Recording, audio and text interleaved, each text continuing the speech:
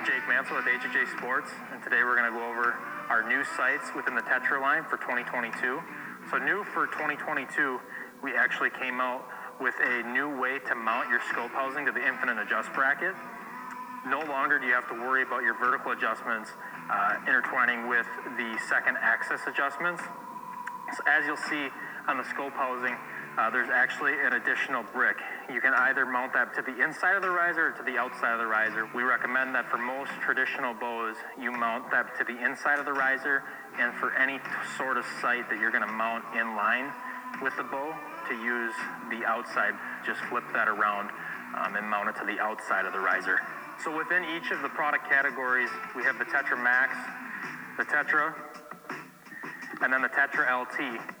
As always, our Tetra line of sights come in 4 different scope housing size options: 1 inch 3/8, 1 inch 5/8, 1 inch 3/4, and then also our 4-pin housing, which is 1 inch 3/4. We also offer a 10 thousandths pin and a 19 thousandths pin for both single pin and 4-pin options.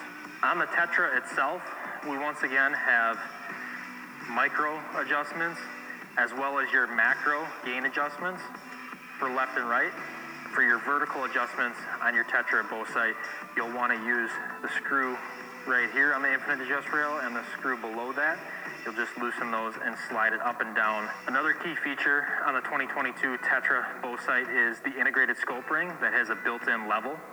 Another key feature on the 2022 Tetra bow sight is the ability to take a 2500 Blue Burst light. This is an added-on accessory, but you can actually put that on there to add light to your pin or to reduce light.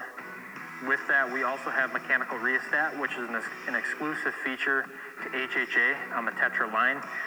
You'll be able to turn in the rheostat if you want to dim the light, and then you'll also be able to turn it out if you want to let more light in.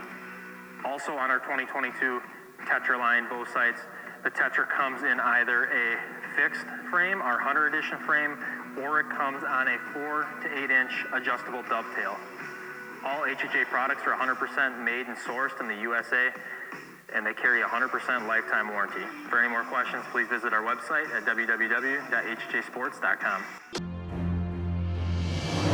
Hello, we're at the ATA show at Veteran Innovative Products, an all-American made and manufactured broadhead. So we've got a new one for 2020 called the Combat Veteran 4-blade. As you can see, 4 blades. Got a lot of the same high-quality materials we use with our original 2-blade Veteran, but the Combat Veteran has a different deployment system. How it deploys is you just squeeze a little bit on your main blades, okay? Those compress, and then the broadhead opens. It still has our momentum management compressible blade technology. So the cutting diameter is 1 1/4 by 2 inches on this when deployed. In flight, it's 1 inch by 1 1/4. Another feature we added this year with these heads is that you can exchange the bone breaching field point tip with a 125 grain setup if you would like. So swap the tip out, get you 125 grains instead of 100, which is big with those Western hunters. And then it's really simple to lock back in place, roll those blades up, and then it's a click and another click on the other side.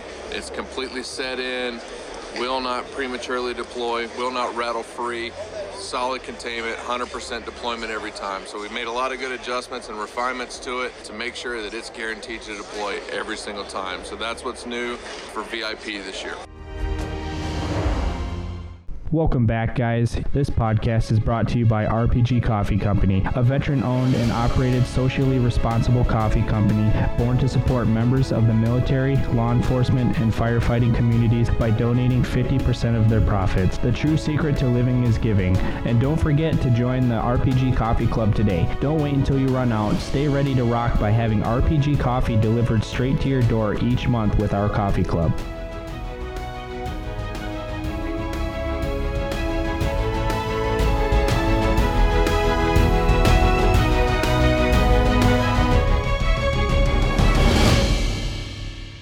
All right, so we got some pretty cool stuff going on tonight. Thanks everybody for joining in. Hopefully we'll get some more coming in. We got a brand new bow release from Gearhead Archery. So What? You didn't know about that? I just was showing you things we're playing with. Oh, You're putting pressure on me. yeah. Well, pressure up. All right. Oh, I didn't know Mark was based out of Minneapolis. That's pretty sweet. Yeah, he's our next door neighbor. Yeah, that's pretty nice. So, anyways, thank you for everybody tuning into another episode of the podcast here. Sorry for the big delay here. We got a lot of things working, going on here. So, but we have Mark on the phone right now. He's on YouTube as well. And then we got Brent and we got Skip here from Gearhead Archery. So we got quite a unique situation because this is the first time I've ever done this big launch before. So there's a lot of moving parts in this aspect. So this has been a quite fun time. And plus, we're also drinking Wisconsin Blue. So, you know. We're having water. Days Oh. blue. All right, well, let's get it kicked off. So my name is Brent. I'm the owner of A3 Archery Custom Bowstrings. We have Skip Peterson. I'm Skip Peterson, owner of Gearhead Archery, Great Sac, Wisconsin. So, and Jeff Vance. Yeah, Jeff Vance. So with this everything coming live here from a little small town here, Violet, Wisconsin here. I guess my first question to you then, Brent, is what motivated you to move from Utah to here? Actually, it was Washington. Pardon me. So honestly, I grew up in small town America. I grew up in Louisiana, South Mississippi, and we wanted to raise our family in a kind of an atmosphere that I was brought up in. My wife was brought up in, so we started looking at properties, looking at housing, and Wisconsin just turned out to be the state where everything fits. So here we are. Perfect. That makes sense to come here because we are literally in the whitetail capital of the world when it comes down to technology and archery and stuff like that. So we got yourself here, Skip. We have Matthews. We have AGG. We're literally in the Mecca when it comes down to whitetail hunting. This is pretty quite the privilege to be in the same room with everybody here. So what do you guys want to talk about? I think let's get the cat out of the bag and let's see these new bows. What? Yeah, let's see these new bows. I'm here to support Bloodlines, so I think we should probably maybe have. Oh yeah, for Mark as well. Sorry, Mark. Yes. Come on, Skip. Yeah, let's see if this audio works. Getting pretty good feedback. Yeah, I'm hearing it. We need to. I don't know if we. All right, we're getting some. Mark's getting some feedback on his end. Tell you what. I don't speak on there. You put them on Hey, mute. Mark, how's that? How about now, Mark? Yeah, so I can't hear you now. Yeah, I can hear you through for Zoom for some odd reason. Okay. Just stay tuned, Mark. Put your speaker on mute, and when we get some questions up for you, we will ask, and hopefully we can get by the feedback. Hey, sounds good, man. All right. So Skip, All right. you're up, brother. I'm not sure I'm ready to release, but I mean, I still got stuff I'm playing with. But for this year, I'll be coming out. It's a 30-inch bow, but we're gonna call it the P30.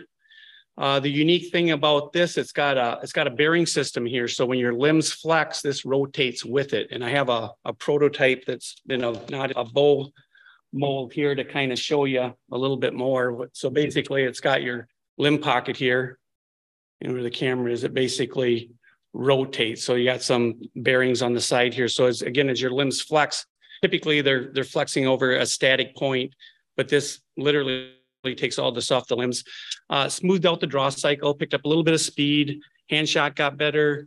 It just became a really nice shootable bow. And it's just, it's been a couple of years since we brought something out. So this is one step of what we're doing. We changed a little bit of the geometry of the riser, but for the most part, that's kind of it, really simple design, but it really improved the bow tremendously. So that's kind of what's coming here for 2023. And it's certainly so. So now, was this just feedback from all your pro staff, or is this something that you would have been working on for the last couple of years? It's actually been probably a couple of years, but a lot of times when you're working on bows and stuff and you're getting them back and you're checking them out and you see, bows that get a lot of shot, you can kind of see that there is some limb wear going on and things like that. So I just thought if we put something in there that would help when the limb would bend, it would actually rotate with it. And then because of our riser structure, this bow is right or left-handed. So, basically the two plates are exactly the same. It allowed us to put the bearings in the side and actually just, make a real, movable, limb support. So that's kind of and again, we'll probably move this into like the 20-inch to 24. We're known for our smaller bows that kind of go along with like tree saddles and ground blinds and just anything, maneuverable. And then we also, make the target bows in the 36-inch too. So I'll probably go across the complete line, but this year we're just bringing it out in a 30-inch. There you go. Makes sense. So what was the transition for you to bring Gearhead Archery to life? We started Gearhead in 2008. We were in Buffalo, Wyoming, working with a partner at the time, Paul Trapolsky, who now lives in Hawaii. And, you hear a lot of people talk about, coming up with ideas and that the Gearhead literally started on a napkin at a barbecue joint. I developed a thing for the turkey hunting industry where it was you clipped on your turkey to the turkey fan. It gave hands-free photography. You can use it for taxidermy and stuff like that. And Paul saw it and he goes, Skip, you did it. You invented something. You got a patent for it. It's packaged. It's ready for the store shelf. So we were just eating ribs and he's like, let's build a bow. So we just kind of, we didn't want crossover cables. We didn't want a lot of different things. And it kind of morphed to what you see today. We've started selling bows to the to pro shops in the general consumer market in 2015. So we're in year 8 right now. Mm-hmm. And the first bows we came out, they were draw length specific, draw weight specific, no adjustability. You had to use a certain release. And again, you just listen to the customers and you try to give them what they want. And today we got so much adjustability. We got a rotational mod, and you can use a string stop, a limb stop. We have a pick a grip system, so you can actually move your grip left to right, forward and back. And it's just a real modular system for creating a bow.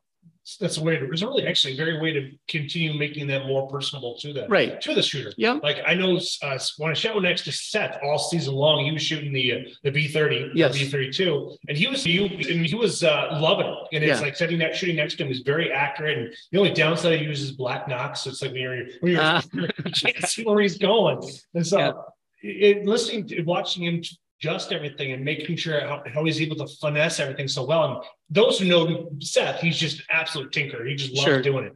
And then in the Gearheads, they're basically, instead of you conforming to the bow, you can make the bow conform. So you can literally tweak just about everything. And again, it's right or left-handed. In 15 minutes, I can make it a right-handed bow or a left-handed bow. So, and then I know there's some bows out this year where they're kind of saying that, but I mean, we've been 8 years, we've had right-handed or left-handed bows, the same bow.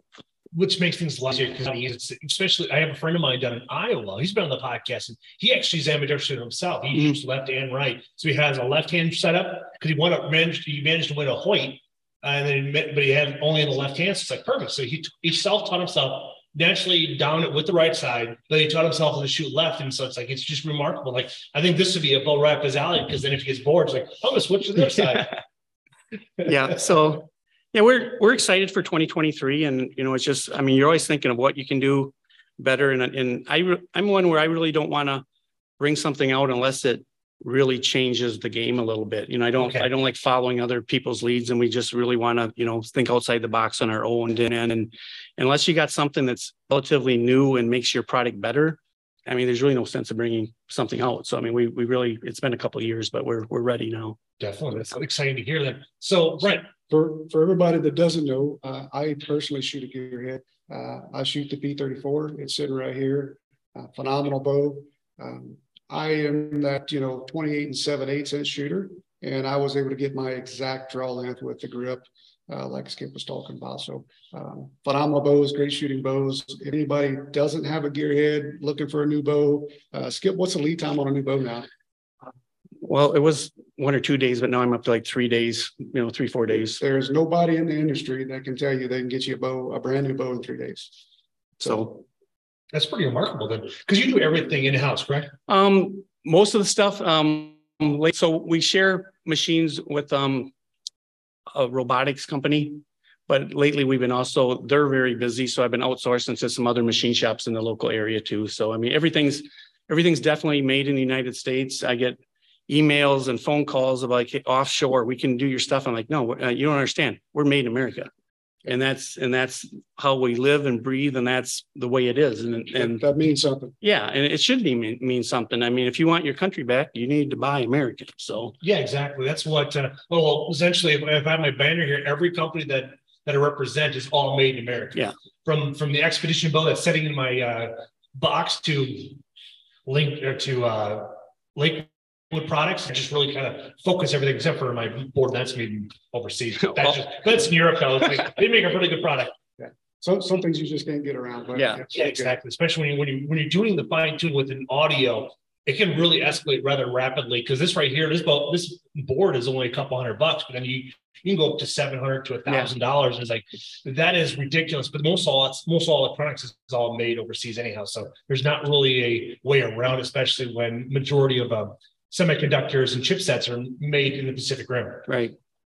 I did get a Facebook notification just before we went on. It was like 1 minute old that Brady Connor here in Wisconsin, he's a field staff shooter for us. He's shooting a new P30 and he got the first kill with a P30 this year. So. Okay, so we got some feedback. 1-3 Outdoors, Gearhead Archery. Let's see, we got a Struble Disc. Do you carry a bow with a 32-inch draw map? I can get you to a 32. I would put a number 6 cam on a 24. That I can get a 24-inch out to a 32 with my number 6 cam. It's kind of like a custom built for you. That would take you sending me an email, and then we would go back and forth, and then I would get it built. So I mean, you could reach out at skip@gearheadarchery.com, and we could make that happen for you. Excellent. Yeah. Then we got Andrew Kruger on YouTube. Is it Gearhead Let's Go, amazing bows. He's local in Wisconsin as well. So yeah. I've never met him, but I know he's here. You started working with Jason Brennick, and things changed for their own personal lives. And Andrew's really he's in with the tethered side of things, so he's really tree saddle type stuff, and that makes sense. Yeah, he actually works for Tethered. So yep. Nice. I mean, that's really cool. Again, thanks to everybody. Dirk, I'll smile on YouTube. Thank you, Bill. I guess, right now, let's open it up to the floor. Let's get some questions rolling. I know a lot of you guys have messaged me asking string questions, string related questions, build process questions. We've got Mark Peterson with Bloodline Fiber. He's here to answer anything that I can't, maybe get into the technical side of things. So let's open it up to the floor and see what kind of questions we get. I see Seth posted Team Gearhead. Yeah. I know he's a big shooter for Gearhead. So yeah, thank you, Seth. Another thing, while we're waiting for questions to come in, we're reconstructing our website, and with Brent and that, we're actually going to have drop downs where when you order a bow, you can get the bow it comes in will be A3 if you want that choice. You're not going to get a whole lot of choice of colors at that point, because I'm just going to stock what was it, like a green? Yep. Was it green black or something like that? Yep. I think we're going to stock pine green and brown sugar served. That'll be factory on the Gearhead bows. Because there's nothing more irritating than hearing people where they just get a new bow and it's like, so what's the string specs? I want to put a custom string on. Well, if we can offer it, from the factory, that way it will reduce the cost of when you buy the premium string. So it just made sense that way. But there'll be two drop downs. One was you're building your bow, you can choose A3, and then for strings, replacement strings, you'll have that for a choice as well. It looks like 1-3 Outdoors, and it mentioned, Brent, are you going to be attending the Hunt Expo here in Wisconsin? Skip and I were just talking about that earlier, and I think we are going to team up and do some stuff this year. So yeah, the answer to that question is yes. Yeah, last year I was there Friday and Saturday, taking interviews and stuff like that, and collecting business cards, and my whole entire summer would just jam packed with interviews and such that really elevated the content. 1-3 Outdoors also, can we match the chameleon paint on your disruptor? So if you go to our Facebook or Instagram pages, we do have a chameleon 36 that Skip give to us to take to ATA. We put a really cool color combination on that kind of match the chameleon. So take a look at that. I think close with it. It's got our Viper fiber, which is our proprietary color. So yeah, take a look at that. Dirk, what's the pre-cycle stuff all about? So we get questions on that all the time. What is pre-cycle? So everybody everybody knows what a pre-stretch bowstring is. We took pre-stretching bowstrings, which is basically statically stretching, and we turned it up a few knobs. We actually dynamically stretched that bowstring over a series of different tensions over time. So we're actually able to work the fiber instead of just statically stretching and releasing. So we're able to do a little bit better job than statically stretching, and it doesn't take us as long to do it. So at the end result, you get a better bowstring that doesn't move. We've got tons of people out here that can attest to that. So Seth, that's a really good question too about what makes Bloodline materials different. So I'll answer a piece of that, and we can turn Mark on. So Bloodline material is waxless, guys. It is the fiber. It doesn't have wax. It's got a proprietary coating that Mark developed. Makes it abrasion resistant, water repellent. Dust doesn't stick to it, so you don't have to worry about internal and external abrasion with dust and dirt and stuff like that. That's the number one benefit. Secondly, typically we see about 5 to 6 feet per second quicker speeds. Some bows faster, some bows not. Again, we can't guarantee that, but that's typically on average what we see. It's great to hear. Then, Mark, if you're there. Yeah, I think Brent did a great job of covering a lot of the benefits there. I'm still getting some feedback. Are you guys hearing any echo? No, We have no echo on this side. Yeah, it sounds good on our side. But I got, as you can tell, oh, he's hung up on me on accident.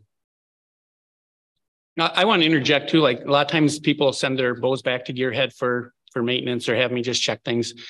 And as a rule, a lot of people, they don't wax their strings good enough. And I think using an A3 string that's a waxless string, it just is better for everybody at that point. It seems like that's the point where you get some people, I need to wax this, and you get in and their strings are dry as a buck fart, and it's just like, come on, guys. But that's another advantage to ante up and go with the A3.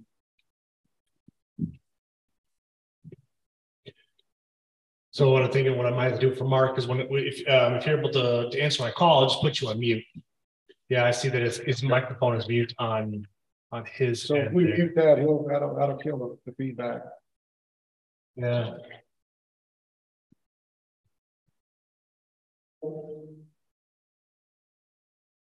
Lucky shot. So we just had a guy drop in. He is from Chehalis, Washington, and he is the owner of Lucky Shot Archery. So you want to come around maybe and introduce yourself? There you go. We can get you a chair. You want this one? Grab a chair.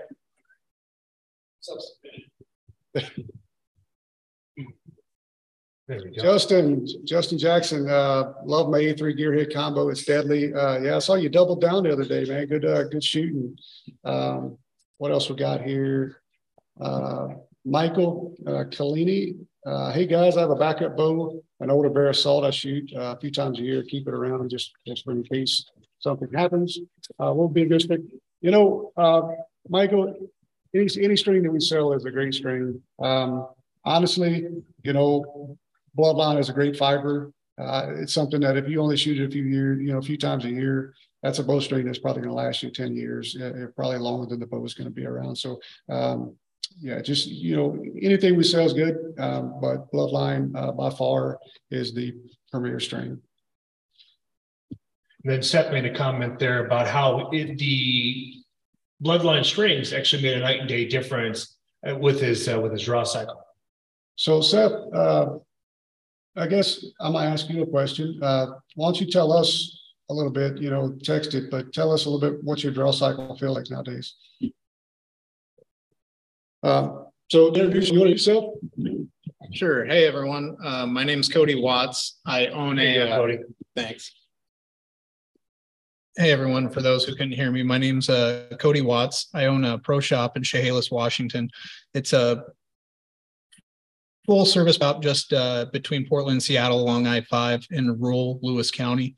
I've been there for just about 2 years now. Prior to that, I was actually in law enforcement and decided to change my career up and came out to the Midwest to hunt whitetails, and got a hold of Brent, wanted to stop by, say hi, see the see how everyone's doing. Well, we're glad to have you, man. How's the hunting? You been hunting? It's been pretty slow. Yeah. Yeah. So I timed it right with the warm front. Yeah. So I was supposed to actually have 3 other guys with me, but about 5 minutes before shooting light, the guy next to me stuck one. So they're out looking for it right now. Oh, good deal. Well, the rut's definitely heating up. Yeah. We grunted that one in. My neck was swelling just driving here. We got any other questions out there? Nothing right now. I'm on YouTube. All right, guys, get those questions in. We're open to just about anything archery or tuning related. We got Skip here, so if anyone wants to ask questions on gearhead bows, feel free.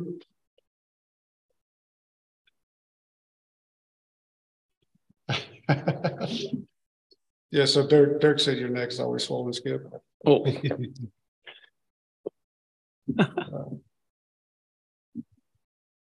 Yeah, Dirk just took a few guys out there with Ben from Sodak Horizons for a couple of veteran shoots for Speedgo early this year, something like that. They weren't able to connect, but they had all of them provided really good feedback, and a couple of them were actually here from Wisconsin. Yeah, I think that was Hell's Canyon, wasn't it? Yeah, Hell's Canyon, yes.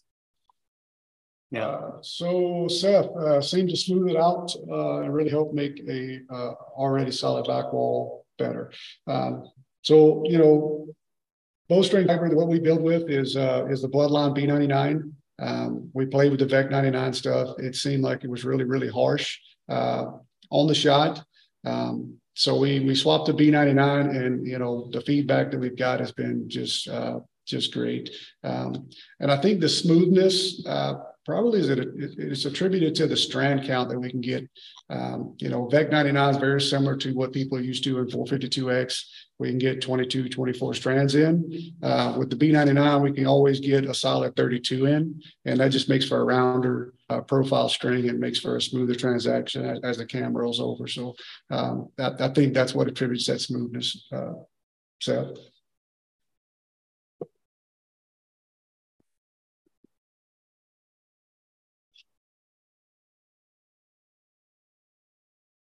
So how's business going in Washington?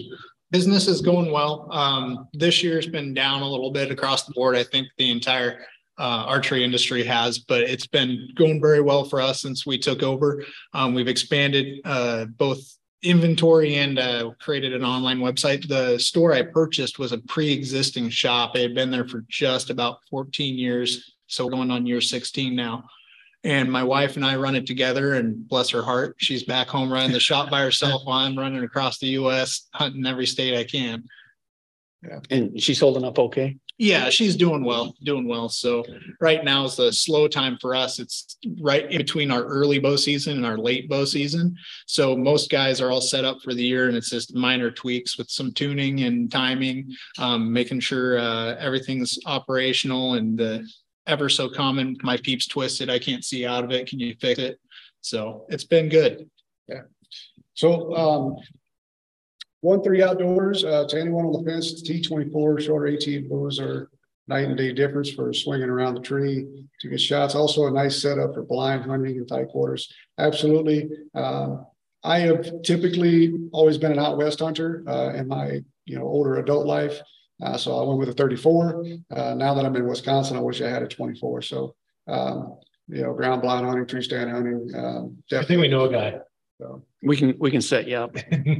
I see Justin Jackson was asking if you could make strings for the X16, and I know you can, because it's the same string as a T18. It just doesn't have the dead stop serving on it. It's just that all the sizes are the same. So currently, you're currently building those strings with like 452? Yeah. Is that right? Yeah. So we can build any crossbow that Skip makes. That's nice. Then Andrew, I asked Andrew a question, and he shoots the X16 gearhead crossbow carbon T20. And I don't know if he's asking me, but my shop does not carry gearhead. Lacrosse Archery does not. They only stick with the big three: Hoyt, Matthews, and Anthony. Come to me, buddy. Anthony, give me a call. I'll take care of you, Anthony. In future, early next year, maybe in the first quarter versus second quarter, we are talking about having a retail facility here. So that may be in the works, and of course, we'll be carrying the gearhead. So that's another option for you. Well, that'd be fantastic. There was an old call center in West Salem that just went out of they've now closed down their shop, but it's for sale. So too bad it didn't have like a higher arc, but it's right there off of exit 12 off of I-90. It's like great location, just massive office space. Right. Tear down those walls. Yeah, there you go. Yeah, divide them all up. The nice thing is you'd be able to get your 100-yard range on it. Yeah. I don't know how the arrow arc would go. Yeah. It would make it work. All right. So Dirk's asking, can we talk about the various fibers and why some folks may look at different fibers from A3? So guys, that's a pretty easy question. We carry 3 different fibers, or actually 4 different fibers, soon to be 5. Most of your builders out there that build for a compound bow, they carry 1 fiber. That's what they're comfortable with. That's the inventory level they want to carry. We actually carry Bloodline fiber, which is our Platinum series, and we carry 452X for those guys that still want to stick to what they know. But for crossbows, we carry Flight 911 for some of your, your recurve shooters. That's a real popular fiber type. But we also have an order in for HT99, which is crossbow material from Bloodline. So we'll soon be offering crossbow strings that are waxless, just like your pound strings. So that's coming. And also we'll be carrying a new material that's coming out, Mark. I don't know if you want to talk about that, but we'll be getting that as soon as it's available.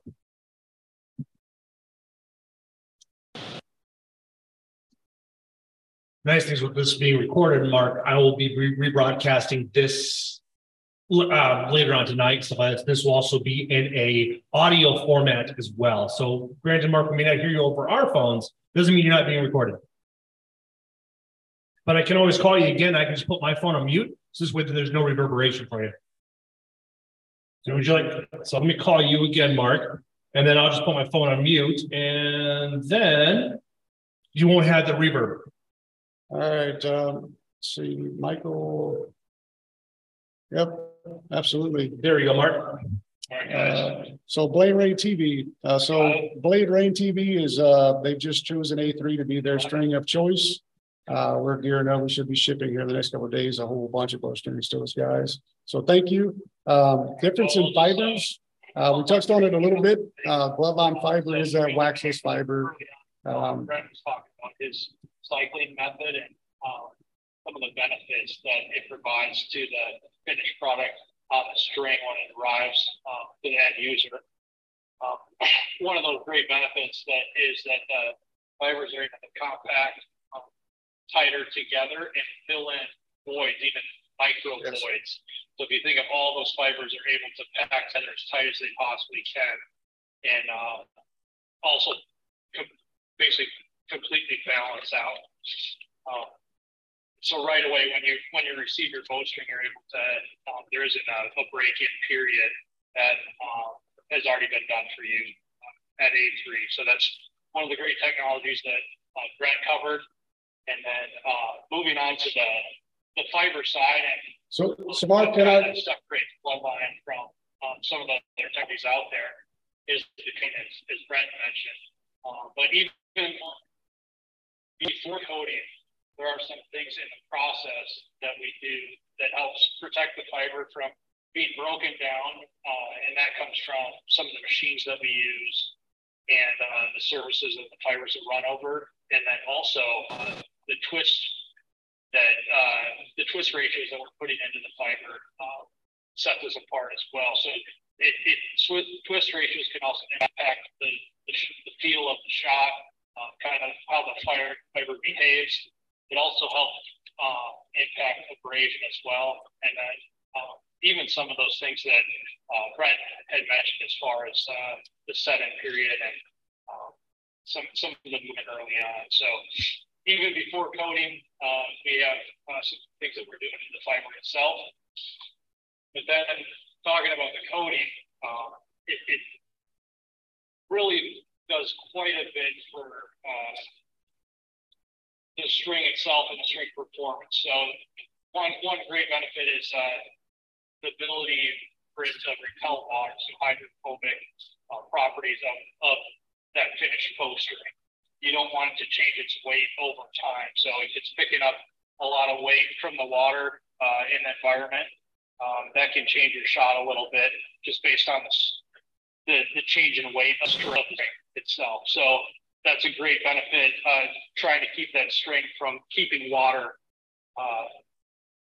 to enter it and being absorbed inside of it. Just keep it out of it. Another great benefit that I don't think it's talked about a lot is UV resistance. So just a bare fiber, Dyneema, any HMPE fiber is going to have quite a bit of damage from the UV. So, and there are certain colors that protect fiber even more than others.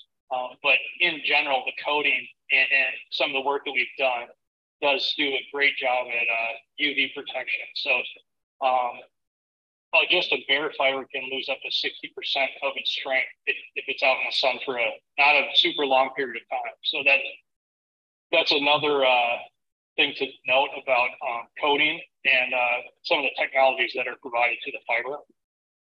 Brent touched on some other great ones, internal and external abrasion. You can get quite a few more shots out of this technology. And besides that, in comparison to the different fibers that are out there right now, to actually answer the last question there from Dirk, in comparison to the other fibers that are out there, we're trying to use the highest grade materials out of the gate. So we're using Dyneema. It's made in Netherlands. The grade that we use is SK99.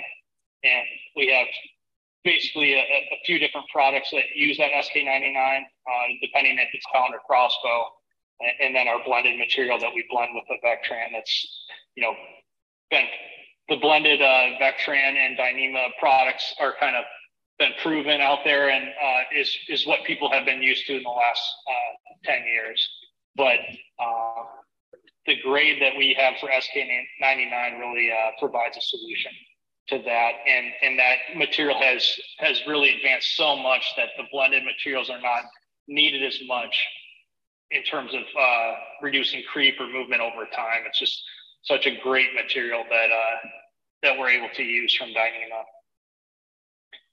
All right, guys, I don't know if I'm talking too much or what, but let's turn it back over to the guys at A3. All right. So just kind of scrolling through. So Jeff Wynn, I believe this is going to be for you, Skip. Will you be at the ASA tournaments? You should be at the ASA tournaments. I should be. It's all about time. Jeff, you want to work the booth? We could maybe hire you, Jeff. You could go out there and. Oh, I'm all for it. I have the gift of gab. I will gladly talk to anybody's ear. It's like I will gladly brag up because I'm looking at all week long, on your screen creator. Since once you see my bow, it's green and black. I thought at least my mind's going I should do a throw the whole back, like the 1980s whole, because I think this would just be would pop because I'm always going to all the shoots because I'm going already. Well, Sodak Horizon there, it's like he's coming back out this year for HJ USA, so I'm probably gonna hit all those. Got the R100 in Sparta and hopefully in Iowa. And we got the Beast Mode Archery Games. It's coming up in July. And then what else we got going on? I plan on doing a lot more hitting. Just all it depends is making sure that we're able to gain act. But one of the gas prices are not too expensive to go out and hang out with some friends. But Hippie Huntress, it skips. I have two other. So it's 224, hands down my favorite. I'm going to be needing new string suits. So there we go. There's no set of strings sold to the Hippie Huntress. I know a guy. So Dirk says, how about speed knocks? How are they different? So bows today are they're engineered with speed knocks in places with certain weights, basically to assist the cam in rolling over quicker, giving you faster speeds. So it's engineered in. We get a lot of questions a lot of times where people are like, can you put speed knocks on my strings? And I'm like, well, they didn't come with it, so I would be guessing, it could hurt your performance if we just put them on there for looks. So is that an actual knock that goes to the arrow, or is that something that's special with the string? No, they're on the string. So they're brass knock sets basically that go on the string, and we put a pretty little on top of it with our logo. So as much as we like to brand our strings, some bows just don't have speed knocks. So we can't do that. We don't know where they go. That makes sense. I've tested speed knocks on the gearheads. I really didn't see much of a. Ben figured it out. I mean, I didn't see that next step for the increase. Yeah, we were, Skip let us play with the prototype with the P series, and man, I put speed knocks all over that thing, and just really, Skip's got that bow engineered to maximum, so it doesn't need speed knocks. So, hats off to Skip for doing that. Tanner Summers, thanks for all your help. Need the new bowstring and answering all my questions about it. Absolutely, brother. I saw you ordered. We're about 2.5 weeks out. Dirk, why are the risers on gearhead both so funky? Why are they webbed like that? Oh, Dirk. So basically our patent is vertical side plates connect with horizontal members and make it through riser design.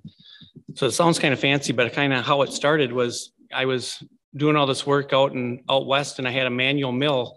And I didn't have the capabilities to make these fancy type risers, but I could take side plates and put positions in them to put the horizontal members where I could put a limb attachment and a limb support and grips and stuff like that. And it just allowed us to go in that direction. And then you just keep working on the riser to just basically remove the material you don't need and keep the material you do need for the strength.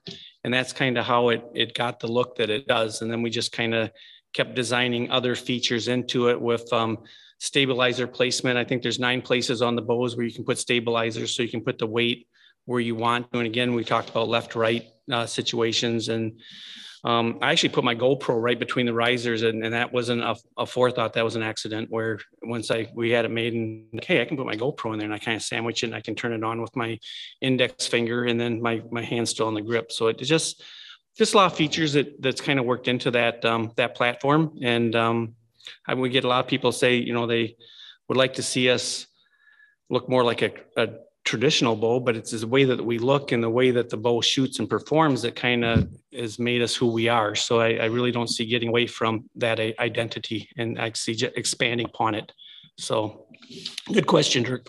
Yep, absolutely. Skip and I actually were talking earlier, a lot of folks don't think or don't know about what is orbital deflection, and that's deflection in the riser. So when you have a traditional bow, that riser can orbitally deflect as you draw it back and load the bow. So with the design that Skip has with the side plates and the cross members, you don't see the orbital deflection you do in a normal bow. So if you think about target bows that have shoot through riser, they put that there for a reason, for rigidity, so you don't have orbital deflection. So keep that in mind too. So very, very good engineer work of art there. So orbital deflection, that is a new term for me. So what is the definition behind that? So basically it's just your riser twisting.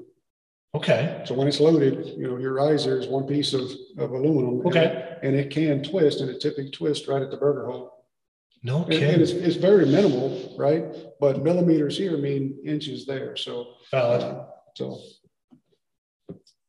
Jed guessing, how long would you predict bloodline fiber strings to last shot-wise?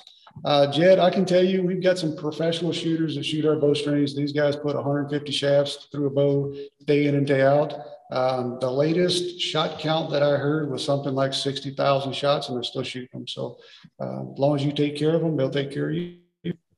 That's a very good question. Then Seth reached out and mentioned, what are the limb finishes with? Or limbs finished with? On the gearhead? Yes. So currently we have a thing called limb shield. So our limbs it's a Gordon composite, and let's see, I'm going to grab one right here. This is Brent's personal bow here. We'll bring it around so you can kind of see, but it's a rubberized coating. That's been done and it's been around before, but so the limbs have quite the process. I mean, Gordon Composite changed its name. I think it's Avient now. They kind of been bought a couple of different times. So that's kind of the base material, and then it gets ground to the different limb deflections. And then it comes in and we coat them at that point, and then the limb shield goes on after that. And then they get processed again. So, I mean, there's a little bit of work involved with that. Going forward on the newer bow, that's probably have the limb shield. It's going to be just a regular powder coat style limb with some graphics and stuff on it. I think that has, I like the look of it. So I'm going to probably go in that direction.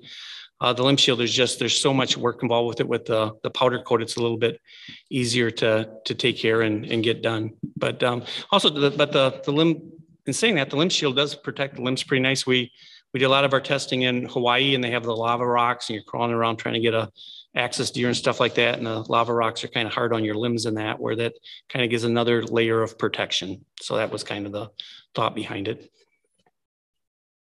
All right. So Marcellus Jetter, hey, thanks, Marcellus. We love doing business with you guys. Thanks for all the work. So I'm going to put you on the spot for a few. So you've installed several sets of A3 custom bowstrings at your shop. Why don't you, tell the folks your experience and, bloodline fiber and all that stuff. So I think I met you with ATA last year and brought you on and slowly introduced several people to the A3 bloodline fiber strings. And what I found so far is they're built to fit. They come in at the correct length, and there's no real adjustments I need to make to get the proper ATA and brace height. They shoot well, and there's very minimal, if any, work that I need to do with it. They look fantastic. And then one of the biggest issues I have when folks come in for new strings and cables are their strings and cables that aren't A3 typically. I don't know how much to wax it, and there's wax dripping off of it like a beehive. It just looks like honey. I'm like, oh man, it'd be better off to not wax your strings at all. So having a wax, listening to people, hey, just shoot them, take care of them, clean them. And probably the biggest factors I look at are, how wet, dry, dusty, dirty, UV light. Don't leave them in your case to bake in your car while you're at work. That's typically my line. What I was going to ask you is, what are your general care that I can turn towards my customers about A3 bloodline fiber strings? All that we say, is if you are hunting in dusty conditions, just take a damp cloth, wipe them off. Don't let that dust sit on them. We some of our out west hunters, they rake, they get gloves on. The gloves have dust on them. They're carrying the bow by string. Don't do that. That bow's got a handle for a reason. Use the handle. How about the Congo rainforest that I live in, that is Western Washington? We got ferns, we've got pine trees, Doug fir. I'm going through blackberry bushes, all sorts of stuff. Cause for concern with my customers probably being like, how wet is too wet? And I think you guys were touching on this a little bit when we were on the phone with Mark. Was that? Yep. He was talking about water. So is there any special care with those? No, what you'll typically see, because of the hydrophobic property of the coating, it's going to shed water. It's not going to soak water. So, if you're in a torrential downpour, yeah, you want to cover your strings up. But as long as it's just damp, I lived in Washington. I know what you're going through. They'll be just fine. Okay. Absolutely just fine. So, we just mentioned tons of wax on a bowstring, and we still sell waxed bowstrings. That's part of our lineup, my fiber. One thing a lot of people don't know is waxed gives you, in different temperatures, different climates, your bow and it's 70 degrees outside, and then you go out west hunting or go to New Mexico, somewhere where it's hot. What you're going to find, guys, is that wax is going to thin out and your tune is going to change. Okay. The opposite goes as if it gets cold. If you go to Colorado and it's 20 degrees, the wax is going to harden and your tune is going to change. So when we talk about bloodline fiber, it's the only temperature stable fiber on the market because it doesn't have wax. So just keep that in your hat, guys. There's a reason that we sell more bloodline fiber in this shop than any other fiber. All right, Dirk, tip about tying in PEEP solid before testing because string is slippery. Yeah, so we tell our shops, our pro shops, a lot of them are used to throwing that PEEP sight in, not tying it, going out with the customer, tuning that bow, shooting that bow, and that PEEP doesn't go anywhere on a waxed bowstring. When you got bloodline fiber, tie that PEEP in. Even if it's just around the outer perimeter, tie the PEEP in while you're making adjustments and figuring out where you want to cinch it in at, because it will leave the string. On that note, with Bloodline fibers, what about some of these other peeps that are a lot thicker, like the specialty archery clarifying peeps? Is there anything special with those, or the way that you maybe tie it in, like the Hamskea style tie-in?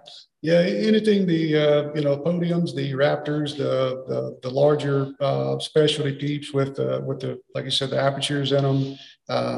Either the barrel, big barrel style peeps. Don't tie them in so tight. Give them some room, and then tie the outer perimeter. And I've tied probably 1,000 of them in, and we haven't had any issues. When we do see a customer with an issue, it's because he cinched it down too tight, and he's actually cut the fibers with the serving. So, and I don't know if I missed this. Is particular serving that you would prefer peeps to be tied in with over another size, style, brand? Yep. So when we had our shop in Washington and all of my personal bows, we tie everything in with 3D material, which is a BCY. It's a twisted soft material. So you don't have to worry about it cutting a braided material like a halo or a boa ice. It does have a braided texture, more of an abrasive texture. So you can risk the possibility of cutting. BCY 3D is what we use.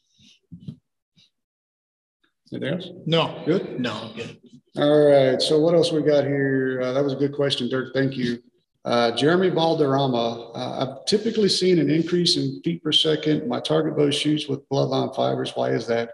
Simple answer to that, Jeremy. Wax is heavy, and heavy means slow. So when you get rid of the wax property, naturally you're going to speed up. Next question, Dirk. Does Skip shoot a stabilizer with his bow? Dirk, I don't shoot a stabilizer. I'm a stable guy. I don't need a stabilizer.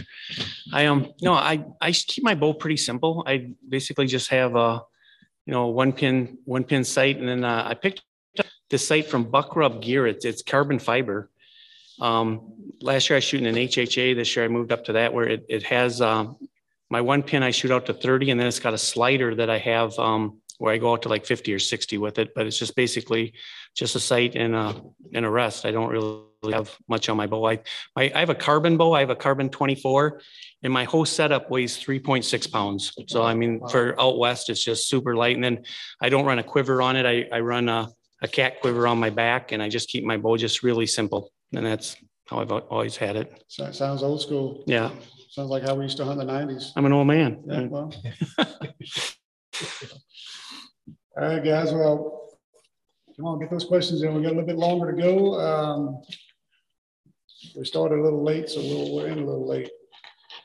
Hey, Randy Duran, I see you here. Who else we got? Cotton Tigger. Randy says, I can tell you the Bloodline material is plenty durable without wax, and they're amazing. Randy, you were one of the guys that I was talking about earlier. You literally you're going on the third season with the same set of bowstrings, and that is just unheard of. Most people who would have changed bowstrings 3 or 4 times. So yeah, and Randy, shooter of the year this year, ASA, congratulations. We love watching you all year long.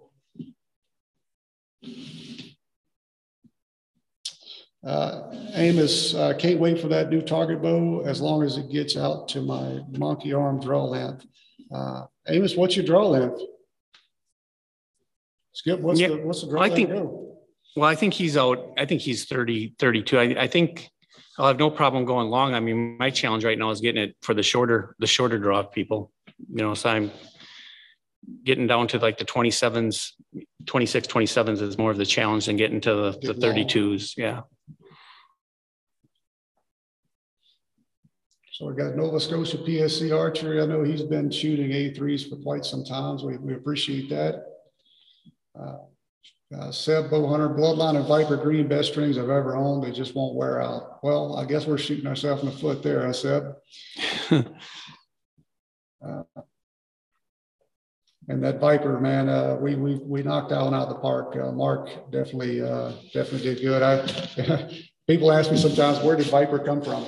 To be honest, guys, I put out on our page, what would people like to see in a color?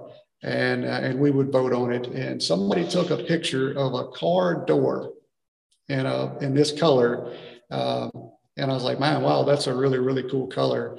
So we voted on it, and we came up with the color. I shot it over to Mark, and he just nailed it. So that is where Viper Green come from. And the reason it's called Viper is that door was on a Dodge Viper SRT. So, Cool. Dirk says, oh, Amos is a juvenile giraffe. Oh my gosh. How did Skip and Brent get together in the first place? Love you, brothers. Dirk, you already know the answer to that question. I think you were the one that introduced us. Some of it too. I mean, we kind of followed each other on Facebook, you know, so I kind of learned a lot from you off of Facebook. And then Emma Warrington out of the UK, you know, he's a big fan of yours and stuff. And he was always in my ear and talking about your strings and that. And then we got a set, and it's just like you take them out of the package and you just feel the quality just from unwrapping them, you know, and it just carries through to your product, and it makes your product better. So it's like, why wouldn't you use that? Yeah. Thank you, Skip. You know, we started A3 Archery because we wanted a no BS approach at bowstrings. I've shot competitively a lot of years and was getting bowstrings from people that touted themselves to be the best. And I always had an issue. I built bowstrings back in my dad's shop. And just said, you know what, I can build them better, and started building them for myself and friends and buddies. And here we are today. You know, so some of the technology, some of the techniques that we've built here in this shop, I will say that they will tout just about any string company out there. When did you start making strings? We are just about to make 2 years old. Oh, wow. So you're as a company. Very aggressive. As a string builder, as an archer, total time, I've probably been building bowstrings for about 16 years. I started as a kid in my dad's shop back when we used to build Dacron strings, and you know that was the best material you could find. So long history of building bowstrings. Blade Rain TV, need Viper Blue. Blade Rain, Andy, go check out the Robin Egg Blue. That's about as close to Viper Blue as you're going to get. Jeremy, that Viper with the electric blue serving was awesome.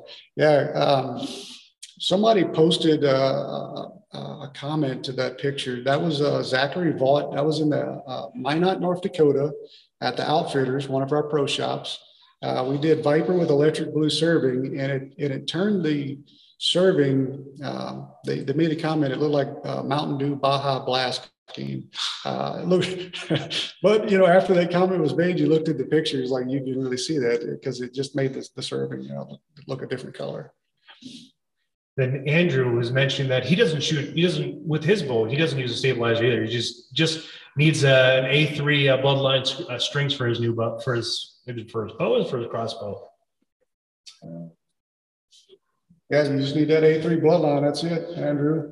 Amos says, "Hey, I'm legal and adult, but yeah, my boss said I gotta shrink."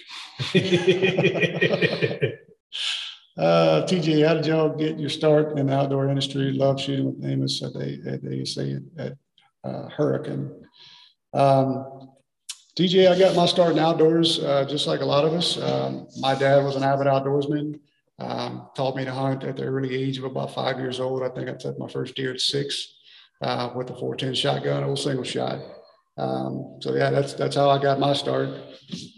Did you know that here in Wisconsin you can't use well, I'm not sure. I'm not 100% sure because I've been looking for the regulation, but from what I've read is that 410 is not a caliber that's accepted. I'm not 100% sure if it's true or not. It could be. I haven't read the rule books into that. You know, I've swapped over to bow only. So likewise, I know Iowa just passed 410 as well to be used. Well, Justin, looks like you got a long shift at the firehouse, buddy. 36-hour shift. Yeah, buddy, you have a good one. He's gonna call me Friday morning, it looks like. Yep. Huh. Jed guessing what made Skip want to design the gearhead. So we touched on that a little bit earlier. Skip, you want to kind of briefly touch on that? We were into, Paul Trapolsky, he was more of the designer. He's the engineer, I'm the machinist. So we worked together really well.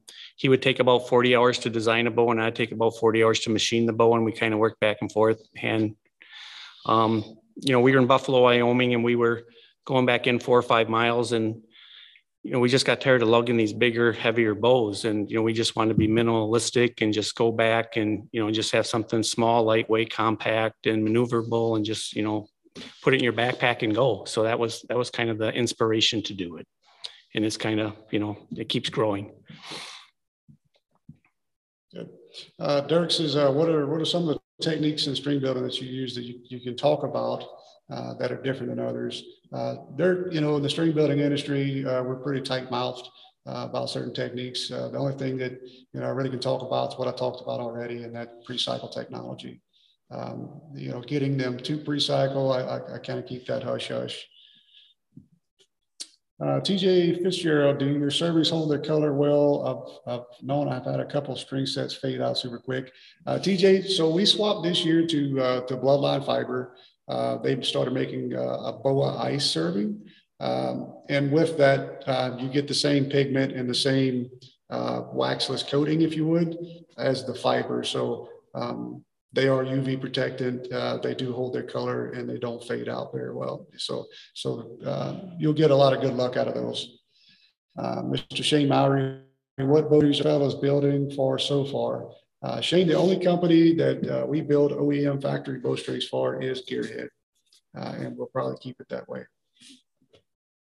Then Andrew complimented the T20 for being very balanced. That's why he decided not to put stabilizers on there. But with that one guy saying that, you can basically build strings for any. We can. We can build bowstrings for, if you can put an arrow in it and shoot it, we can build a bowstring for it. We've got bow specs, dating back into the 80s. So there's not much we can't build for. Good Looks point. like somebody asked, how can the string change the natural rotation of an arrow? And I think he's talking about clocking, whether it's going to clock left or right. Yep. So that's a much debated term, clocking arrows, when you talk about a left-hand twist versus a right-hand twist. I did a lot of testing of this years ago before it kind of became cool. Every bow is a little different. Typically, what you see is a right-handed bow is going to clock them right if it's a right-hand twist bowstring, and just the opposite for a left-hand. But we've had just the opposite happen, where you take a left-handed bow that's clocking them to the left, and then all of a sudden you change the draw length by a 1/2 inch and it turns. And I think that might have something to do with orbital deflection, which way that riser's turning or tweaking. So yeah, Dirk, trad strings. We are gearing up right now for Flemish twist and Bloodline fiber. So that's coming. We're doing some testing right now. Jeremy Balderrama crossbow strings too. Yes, crossbow strings we build currently in BCY products and Dynaflight 97, but we do have HT99 and Bloodline coming in. Shane, those A3 strings will ship to you at the end of the week to execute. Oh yeah, Shane. Yeah, those are actually going to ship probably tomorrow afternoon, so a little sooner than expected. Mm-hmm. And Andrew might ask, can you tell us more about the future plans with Gearhead? Well, so this year we have this T30 with the rotational limb support. Like I said earlier, I want to work that through the whole line of the 20s and the 24 and the 36. It just seems it makes the bow just shoot better. The crossbow right now we're in the middle of a redesign on that to make it a little bit. I might even bump the speed up a little bit, but I mean, it just, the assembly process of the crossbow is a lot slower than it should be. And it just has so many parts that are all going together. So we're looking at machining more of the parts. So you can take 3 or 4 parts and machine one part out of it, even though the part's going to be more expensive. When you start adding up all that and putting it together, it'll make it just a more efficient process. So the crossbow right now is getting redesigned. And again, I can maybe bump the speed up a little bit with a different limb.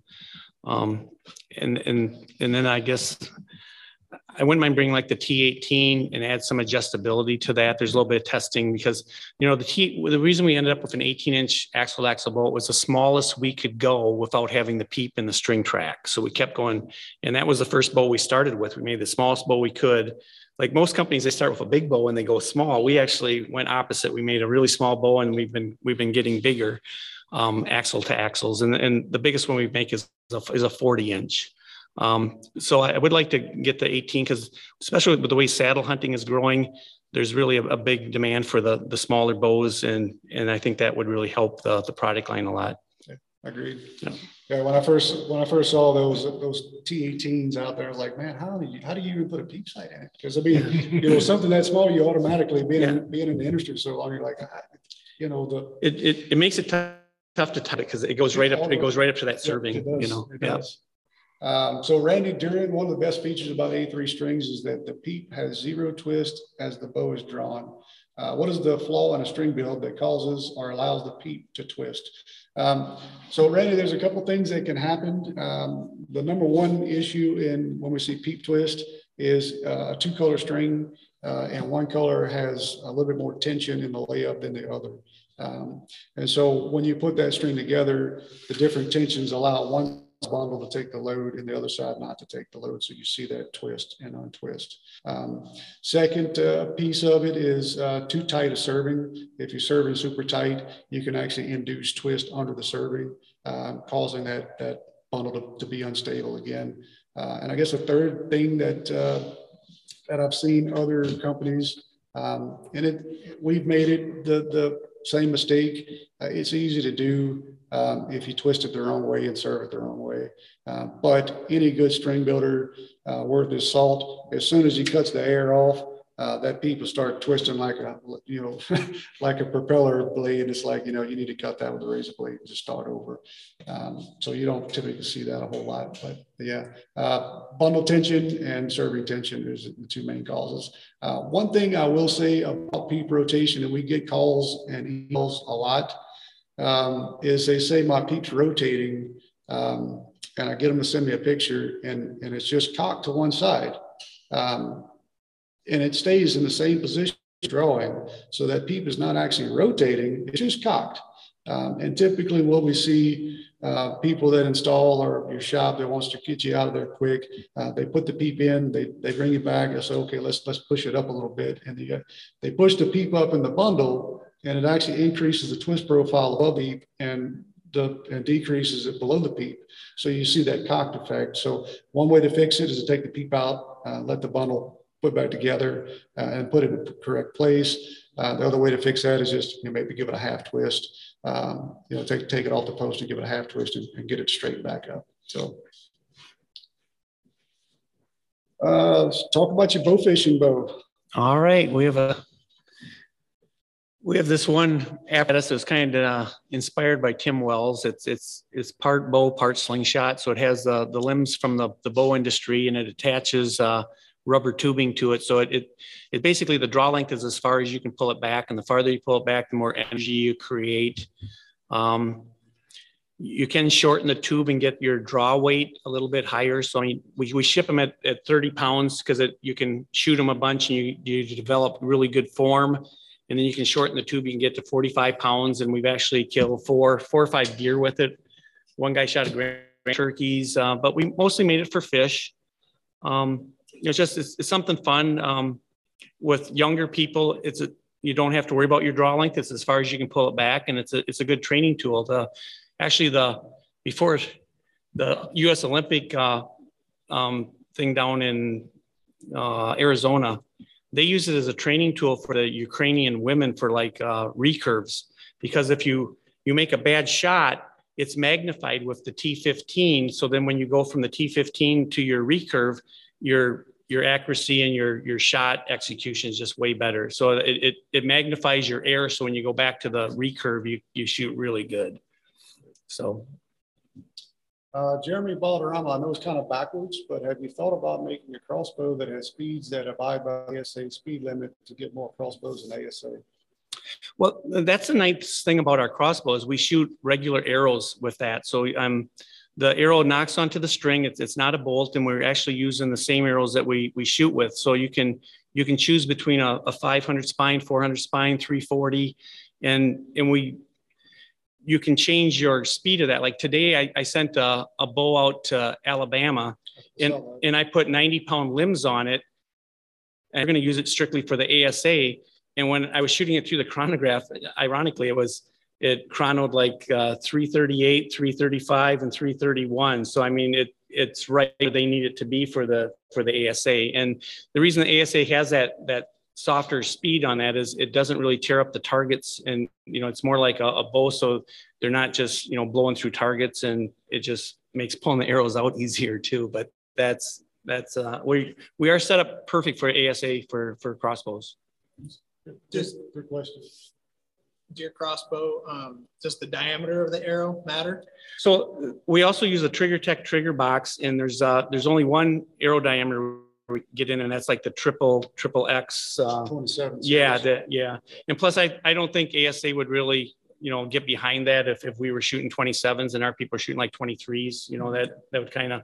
I talked to the TriggerTech people. I said, if you just open it up about 20, 30 thousandths, I could get the bigger shaft in there, and it just hasn't worked for them. But yeah, it's also a railless system too, so that you don't have to lube the rail or anything with that. And we shoot the cock feather up, and that brought the whole system higher, so you're not pushing your cables and that so much side pressure, so you get really long cable and string length out of it too. And again, it's just regular bowstrings. We basically took the T18 and turned it horizontally and made a crossbow out of it.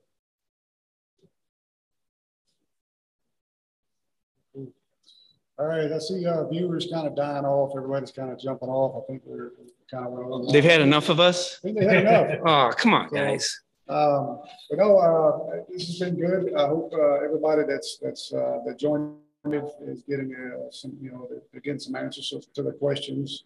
And again, guys, if you've got more questions you didn't feel comfortable asking them here, more than welcome to send me an email, shoot me a text message, Facebook, whatever. Yeah. Pretty easy to get in touch with. And yes to Jeff when you can paper tune our crossbow. And I try to send it from the factory where it's pretty close. I kind of know from doing them enough that basically a crossbow is just a mechanical piece that repeats over and over. And the thing with the crossbow and accuracy, the arrow is more important than the crossbow, and that's across the whole spectrum. I mean, if you find the crossbow is just a mechanical device that repeats, and your arrow is your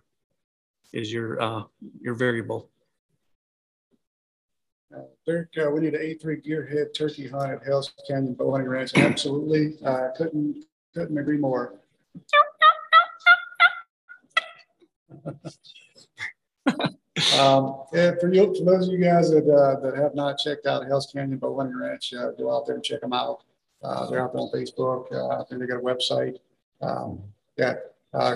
Great ranch. Great accommodations. So get those guys, check them out for next year.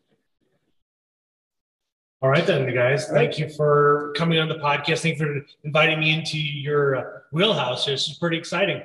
For everybody here, we are actually sitting in the string gap, so we're looking at machines and fiber and whatnot. So yeah, still under construction, but yeah, string.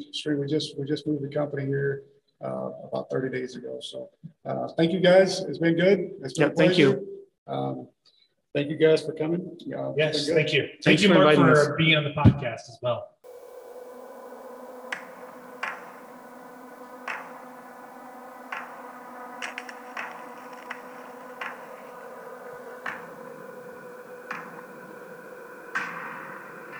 I'm Jake Mansell with HJ Sports, and today we're going to go over our new sights within the Tetra line for 2022. So new for 2022, we actually came out with a new way to mount your scope housing to the infinite adjust bracket. No longer do you have to worry about your vertical adjustments intertwining with the second axis adjustments. So as you'll see on the scope housing, there's actually an additional brick. You can either mount that to the inside of the riser or to the outside of the riser. We recommend that for most traditional bows, you mount that to the inside of the riser, and for any sort of sight that you're going to mount in line with the bow, to use the outside, just flip that around and mount it to the outside of the riser. So within each of the product categories, we have the Tetra Max, the Tetra, and then the Tetra LT. As always, our Tetra line of sights come in 4 different scope housing size options: 1 3/8", 1 5/8", and 1 3/4", and then also our 4-pin housing, which is 1 3/4". We also offer a 10 thousandths pin and a 19 thousandths pin for both single pin and 4-pin options.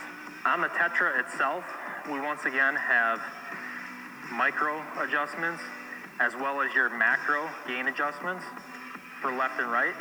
For your vertical adjustments on your Tetra bow sight, you'll want to use the screw right here on the infinite adjust rail and the screw below that. You'll just loosen those and slide it up and down. Another key feature on the 2022 Tetra bow sight is the integrated scope ring that has a built-in level. Another key feature on the 2022 Tetra bow sight is the ability to take a 2500 blue burst light. This is an added-on accessory, but you can actually put that on there to add light to your pin or to reduce light. With that, we also have mechanical rheostat, which is an exclusive feature to HHA on the Tetra line. You'll be able to turn in the rheostat if you want to dim the light, and then you'll also be able to turn it out if you want to let more light in. Also on our 2022 Tetra line bow sights, the Tetra comes in either a fixed frame, our Hunter Edition frame, or it comes on a 4 to 8 inch adjustable dovetail. All HHA products are 100% made and sourced in the USA, and they carry a 100% lifetime warranty. For any more questions, please visit our website at www.hhsports.com. Hello, we're at the ATA show at Veteran Innovative Products, an all-American made and manufactured broadhead. So we've got a new one for 2020 called the Combat Veteran 4-blade. As you can see, 4 blades. Got a lot of the same high-quality materials we use with our original 2-blade Veteran, but the Combat Veteran has a different deployment system. How it deploys is you just squeeze a little bit on your main blades, okay? Those compress, and then the broadhead opens. It still has our momentum management compressible blade technology. So the cutting diameter is 1.25 inches by 2 inches on this when deployed. In flight, it's 1 inch by 1.25 inches. Another feature we added this year with these heads is that you can exchange the bone breaching field point tip with a 125 grain setup if you would like. So swap the tip out, get you 125 grains instead of 100, which is big with those Western hunters. And then it's really simple to lock back in place, roll those blades up, and then it's a click and another click on the other side. It's completely set in, will not prematurely deploy, will not rattle free, solid containment, 100% deployment every time. So we've made a lot of good adjustments and refinements to it to make sure that it's guaranteed to deploy every single time. So that's what's new for VIP this year. Welcome back, guys. This podcast is brought to you by RPG Coffee Company, a veteran-owned and operated socially responsible coffee company born to support members of the military, law enforcement, and firefighting communities by donating 50% of their profits. The true secret to living is giving. And don't forget to join the RPG Coffee Club today. Don't wait until you run out. Stay ready to rock by having RPG coffee delivered straight to your door each month with our coffee club.